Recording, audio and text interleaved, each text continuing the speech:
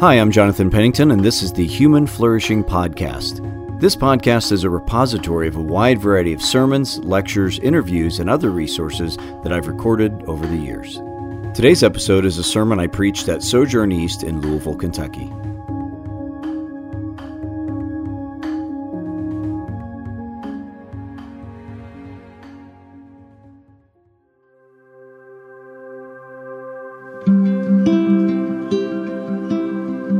You're listening to the Hoping in God's Future sermon series at Sojourn East.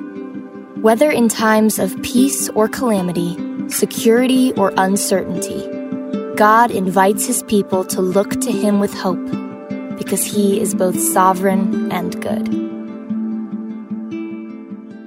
Hello, friends. Someone said to me this week that they miss the Gospel of Matthew. I do too. It seems like a lifetime ago that we were happily walking through these great stories of Jesus from Matthew, and we will get back to this, I promise. I'm very much looking forward to it as well. But back in March, with our sudden shift to online services, we felt like we needed to address the pandemic at hand, so Pastor Kevin spent a few weeks on that.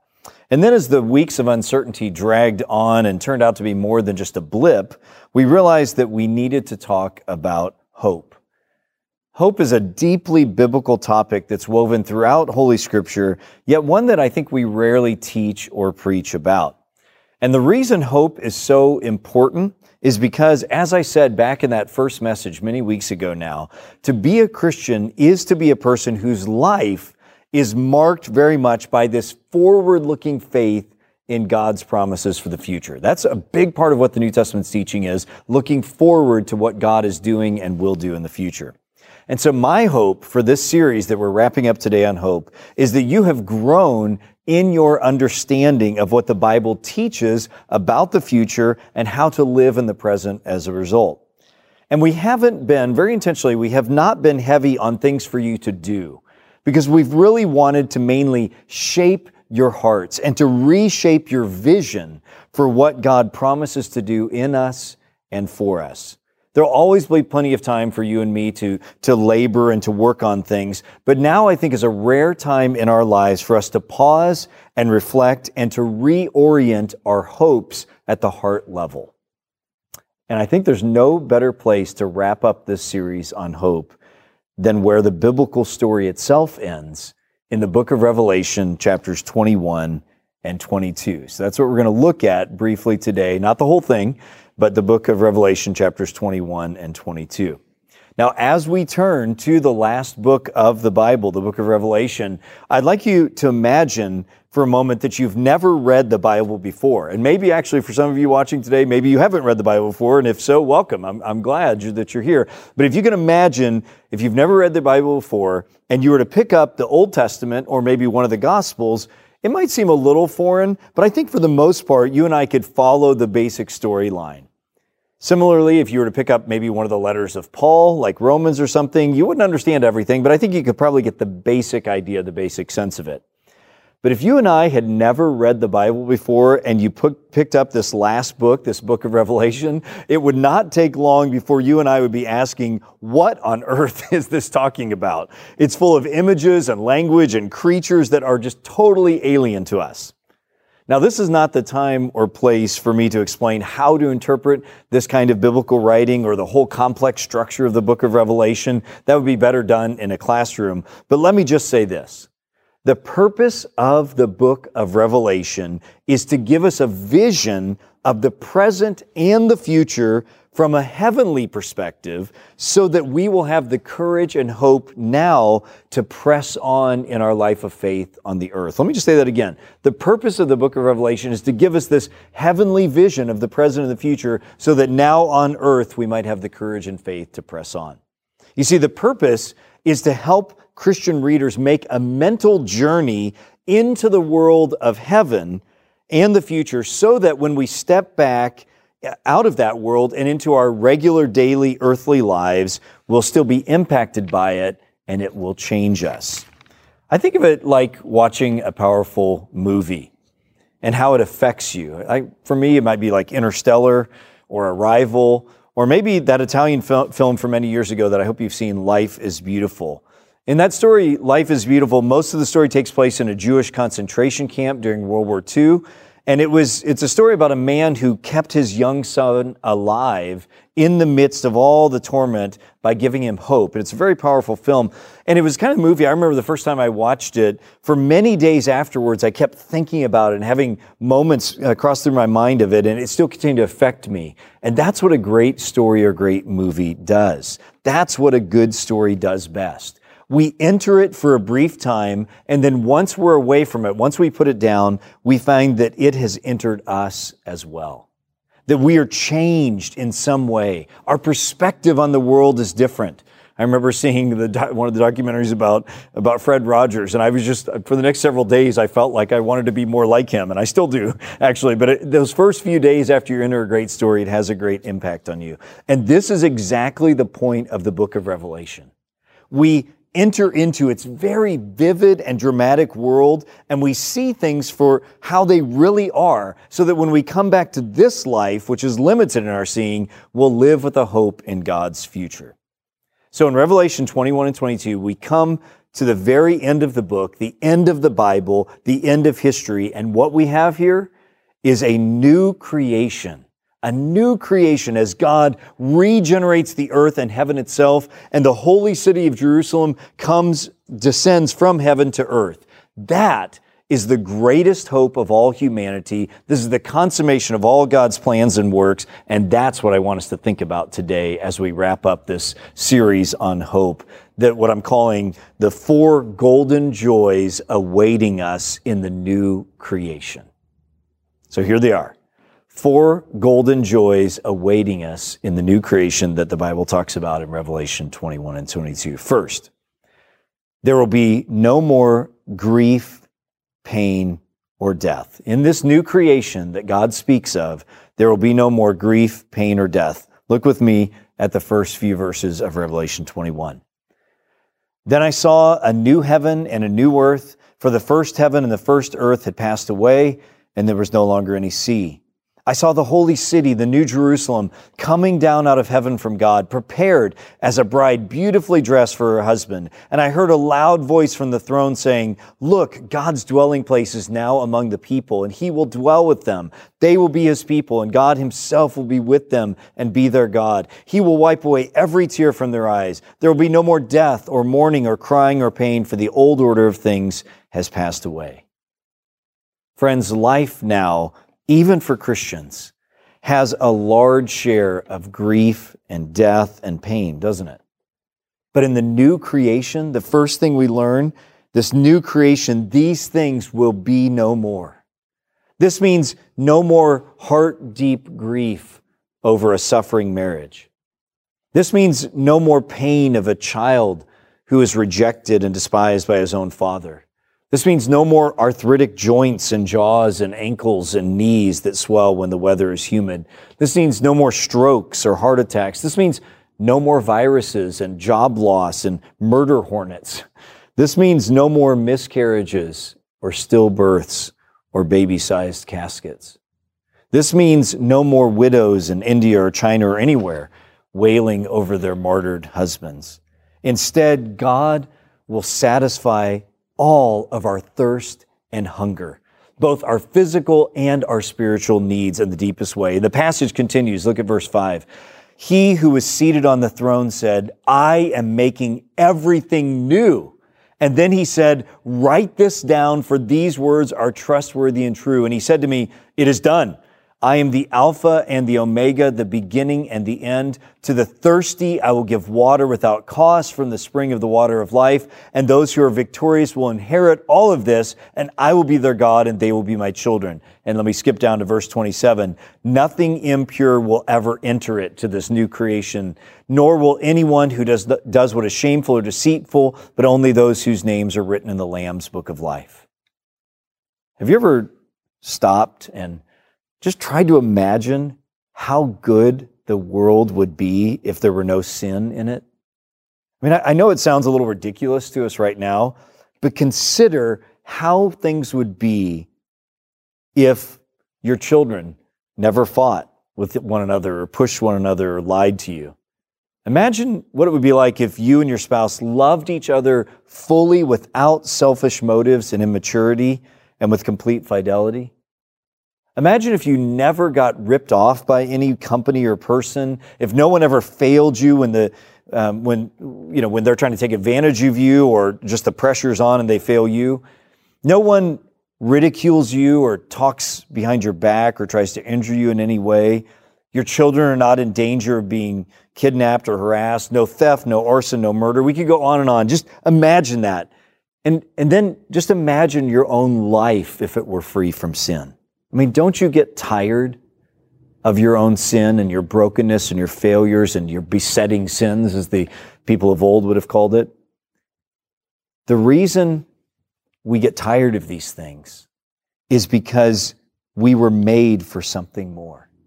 And if you can imagine how wonderful life would be when we are free from sin, grief, pain, and death, you're beginning to get a glimpse of what God is talking about here in the new creation. And that leads to the second golden joy awaiting us in the new creation. The new creation will be a place of perfect, joyful labor and service. A couple of weeks ago, I preached about heaven as the place of true worship. I said that we will see God as He is. And in fact, and we see this from the earlier chapters in Revelation, we will not be able to stop ourselves from worshiping Him and casting all of our adoration, and our tongues will be praising Him. We won't be able to stop ourselves. And so too, even more in the new creation, when God Himself will be among us and will be in our glorified bodies, free from sin, we will worship Him freely. But I think we have to stop and be totally honest here. If we were to be honest with ourselves and ask how excited you really are about the idea of worshiping God forever, I bet if we were just completely honest with ourselves and with each other, that I think it might sound a little boring to us. If you're anything like me, you actually like worship, but you also like life. You like living life, all the pleasures of being an embodied creature, all its varieties of activities and pleasures. The question is, will all that be gone? Because you see, the idea of like an endless church service where we all gather together and we open to page 1 of a hymnal and we sing every word, every verse all the way through the hymnal, and then we start over again forever, honestly, that doesn't sound very appealing. And I think we're maybe afraid to sort of say that because we know worshiping God is amazing. But the reality is, if we just had an eternal hymn fest and we never got to go home to the roast beef and the nap and the other pleasures of walking outside, it may not sound very exciting. Well, we can trust that if an eternal hymn fest is what God had for us, it would be enough to satisfy our souls. But I think the great news is that God has something so much more for us than that. The new creation will not just be an endless hymn fest, though I believe there will be music there, but it is a place of perfect, joyful labor and service. Look at chapter 22, the first few verses. Then the angel showed me the river of the water of life, as clear as crystal, flowing from the throne of God and of the Lamb down the middle of the great street of the city. And on each side of the river stood the tree of life, bearing 12 crops of fruit, yielding its fruit every month. And the leaves of the tree are for the healing of the nations. No longer will there be any curse. The throne of God and of the Lamb will be in the city, and His servants will serve Him. The picture of the new creation is a picture of a renewed and restored Eden, the Garden of Eden, when the first humans worked and tended and built and cared for and enjoyed their embodied, created existence free from all brokenness. And that curse that it says is no longer there, of course, is talking about the curse from Genesis chapter 3, when Adam and Eve blew it. They rebelled against God, trying to take their future into their own hands. Here's what God said to Adam on that dreadful day back in Genesis 3. He said, "Cursed is the ground because of you. Through painful toil, you will eat food from it all the days of your life. It will produce thorns and thistles for you. You will eat the plants of the field. By the sweat of your brow, you will eat your food until you return to the ground, since from it you were taken. For dust you are, and to dust you will return." You see, we need to understand, friends, that labor and work are good things. They were part of the pre-fall, and they're part of the new creation as well. labor and work and tending and caring for things are not part of the curse. God has called us to work and to labor, and He naturally gives us great satisfaction from doing so. He put Adam and Eve in this luscious garden and told them to cultivate it and care for all the creatures. This is not part of the curse. Work is good. God worked Himself and then rested. The curse is that now for us, this labor that we experience is terribly difficult and at times frustrating and out of our control. And there's so much of nature that we don't control and rule over. But the good news is not that we will have nothing to do in the new creation. The good news is that the curse is removed. So in the new creation, there's no reason to think that our personalities and interests will be obliterated. We're embodied, unique, created beings. In the new creation, we're not going to be robots. We're not just going to be, an eternal hymn fest, but we will serve and work free from the curse with complete joy. So think about it like this. Envision the times you've spent on a beloved hobby, no matter what it is, whether it's for you reading or writing or model airplanes or going to garage sales or gardening or, needlepoint, woodworking, boating, soccer, laundry, whatever you're working on cars, whatever it is that your hobby it is, whatever it is, when you're doing it, there's still work, isn't there? There's still diligence involved. But if you love what you're doing and it's going well, the hours just fly by. And you look forward to getting to do this work. You are present to whatever you're doing with freedom and joy. Well, if you can imagine, that's what all of our work will be like there. It is still labor, it's still diligence, but it's free from curse, it's free from frustration, and there's a deep satisfaction in us as humans in that. I'm afraid that our popular images of heaven have damaged our hope in it. The hope of being a Christian is not that, again, we're going to turn into angelic babies floating around on clouds, lightly strumming, 3-stringed harps like a toilet paper commercial or something. Who wants that? None of us want that. None of us want to be just standing all for the rest of our eternity like this, right? No, we're talking about eternal life. And that life is real living. It's real living that just goes on forever. It's labor with joy where we serve our King gladly. We love each other in relationships, and we are engaged in being embodied creatures and resurrected bodies without the curse. Third, golden joy awaiting us. The new creation will be a joyful community. Now, I get this from the fact that these passages in Revelation 21 and 22 talk about the city of the New Jerusalem. Just consider for a minute this interesting idea that every picture that we have of the new creation is a picture of corporate life. It's a picture of community. Eternal life is never depicted as a solitary existence, as just sort of me and Jesus or something. Instead, every picture from the Old Testament and the New Testament of the future time when God is going to bring redemption is a picture of perfect community with each other. And we're talking here, and the image that's being described is of a new Jerusalem. It's a city. And in a city, people live close to each other and work close to each other. And of course, this is the source of all kinds of problems, isn't it, when we are sinful and we're living in a broken world. But when sin is gone, when the curse is gone, this living together is going to be precisely the source of our great joy and strength. Think of a dear friend you may have. That person, or maybe a few people in your life that you know and know you well enough that you can be free. You can be free from worrying about what they're thinking. You can be free from being anxious about whether you're entertaining them enough or whether they're bored. And you can just enjoy the pleasures of life together, including shared burdens and brokenness together. That's what friendship and community looks like. And when I think of this, I think of many things, but I think of this really great song from Sarah Groves about friendship. And I don't know if you know her as a Christian artist. She's wonderful, but here's some words from Sarah Grove from a song she wrote about friendship. She says, "When I'm down and I need to cry till morning, I know just where I'm going.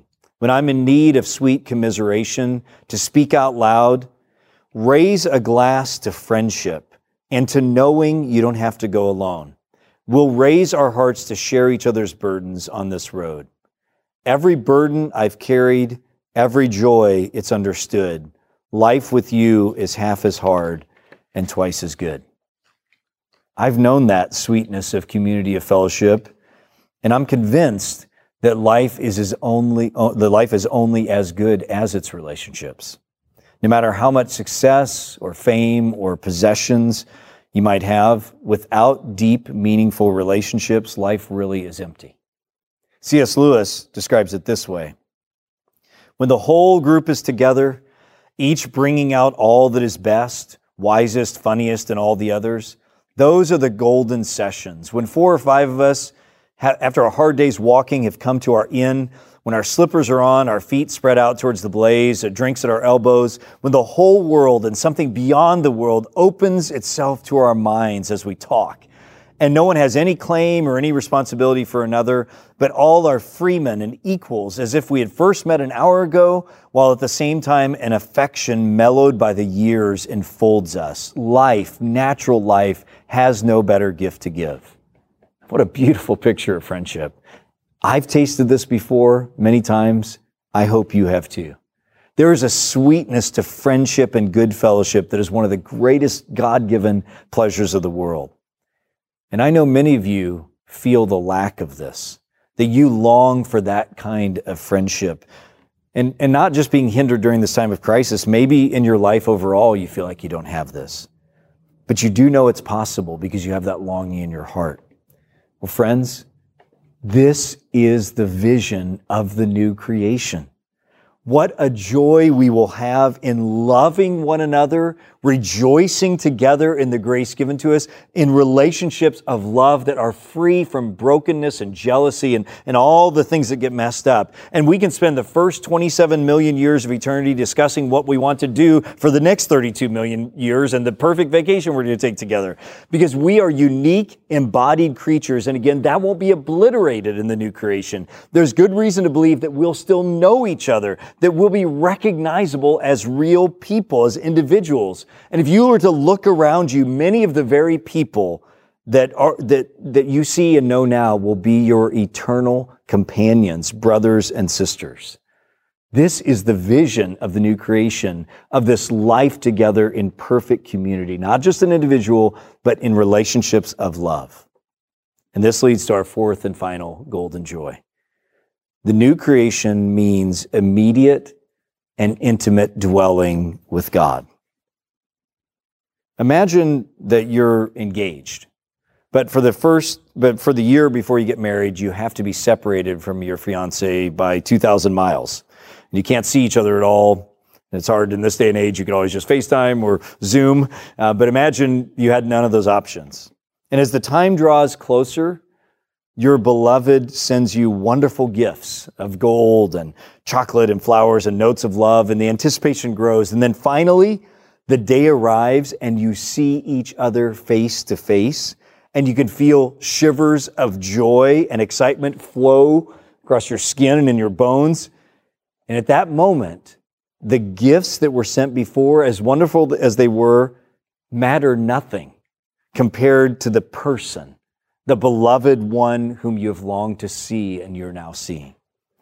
Well, so too, at the consummation and culmination of our redemption, the greatest thing that awaits us is not just the beauty of the new creation, as wonderful as that will be, and our glorified bodies and our joyful community and the satisfying work. Those are all wonderful gifts, but the greatest thing will be God Himself, our beloved.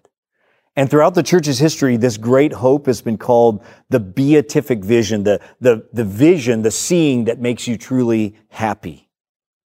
The scholar and pastor Peter Leithart points out that the detailed measurements of the New Jerusalem that are given in the book of Revelation actually intentionally match the description of the temple in the Old Testament. In other words, the idea is that the new creation, the way it's described in Revelation 21 and 22, is simultaneously a garden where the curse is gone. It's simultaneously a city where we live joyfully in community. And it's also simultaneously the temple. And what is the temple about? It's where you meet God face to face, where heaven kisses earth. Let me go back and read those first few verses again. Then I saw a new heaven and a new earth, for the first heaven and the first earth had passed away, and there's no longer any sea.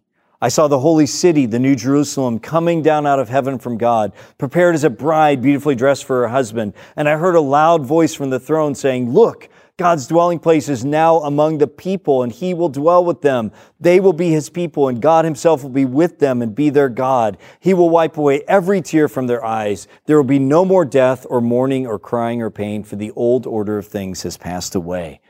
And jumping down to verses 22 and 23, I do not see a temple in the city, because the Lord God Almighty and the Lamb are its temple. The city does not need the sun or the moon to shine on it, for the glory of God gives it light, and the Lamb is its lamp.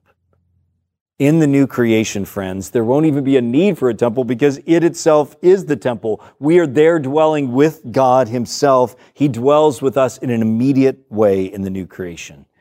And in fact, this is the great newness of the new creation, God's immediate presence. God dwelt with his people before in the tabernacle and the temple built by Solomon. In Christ, we read that God tabernacled among humans. In the church is the temple now, but in the new creation, he will be present like never before. In fact, this dwelling will be so intense that nothing other than our new glorified bodies could handle it. If we saw him like this now, we would die. And the most provocative of all the statements is in 22:4. And they shall see his face. How can we begin to describe what this will be like? To behold our Creator, our Redeemer, our friend, our King, our God, our lover, our husband, face to face. Have you ever longed to see someone that you love and who loves you? That longing is a glimpse of what we are made for when we will see God face to face. And that, friends, is the pinnacle of all of our hopes, the realization of the new creation, seeing God himself. And so, as this series on hoping in God's future ends, as I said at the beginning, I don't want to burden you with a spiritual to-do list from this. Instead, I want to appeal to you. I want to invite you to open your eyes and recognize that the Bible is describing exactly what you long for.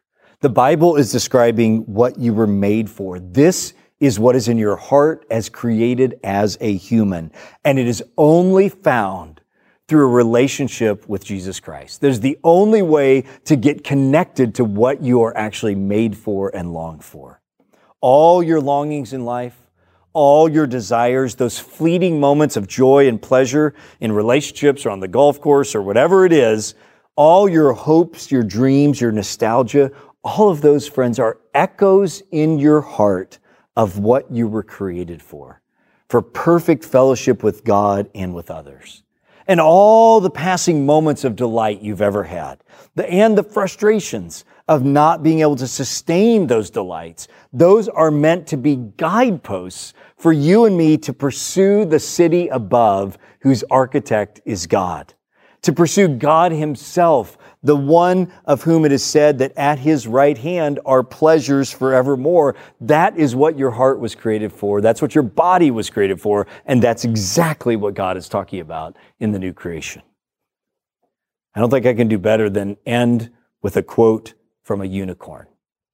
And not just any unicorn, but the good animal at the end of Lewis's The Last Battle, who has found himself and with the others in this new recreated Narnia, this new creation. And here's what Lewis writes.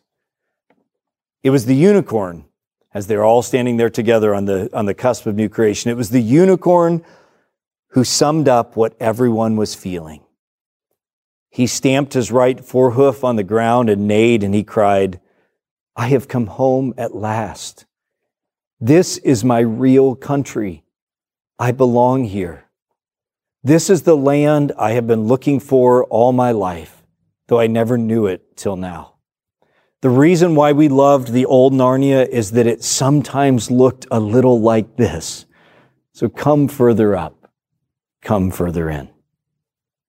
Friends, I invite you to the same.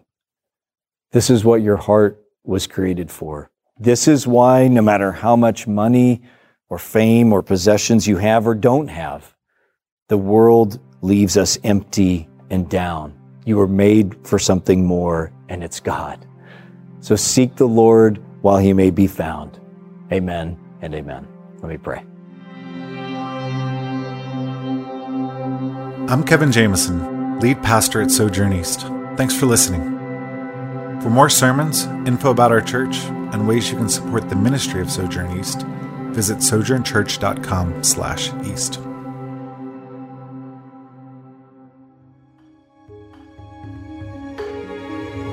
Thank you for listening to the Human Flourishing Podcast. To learn more or get in touch with me, visit my website, jonathanpennington.com.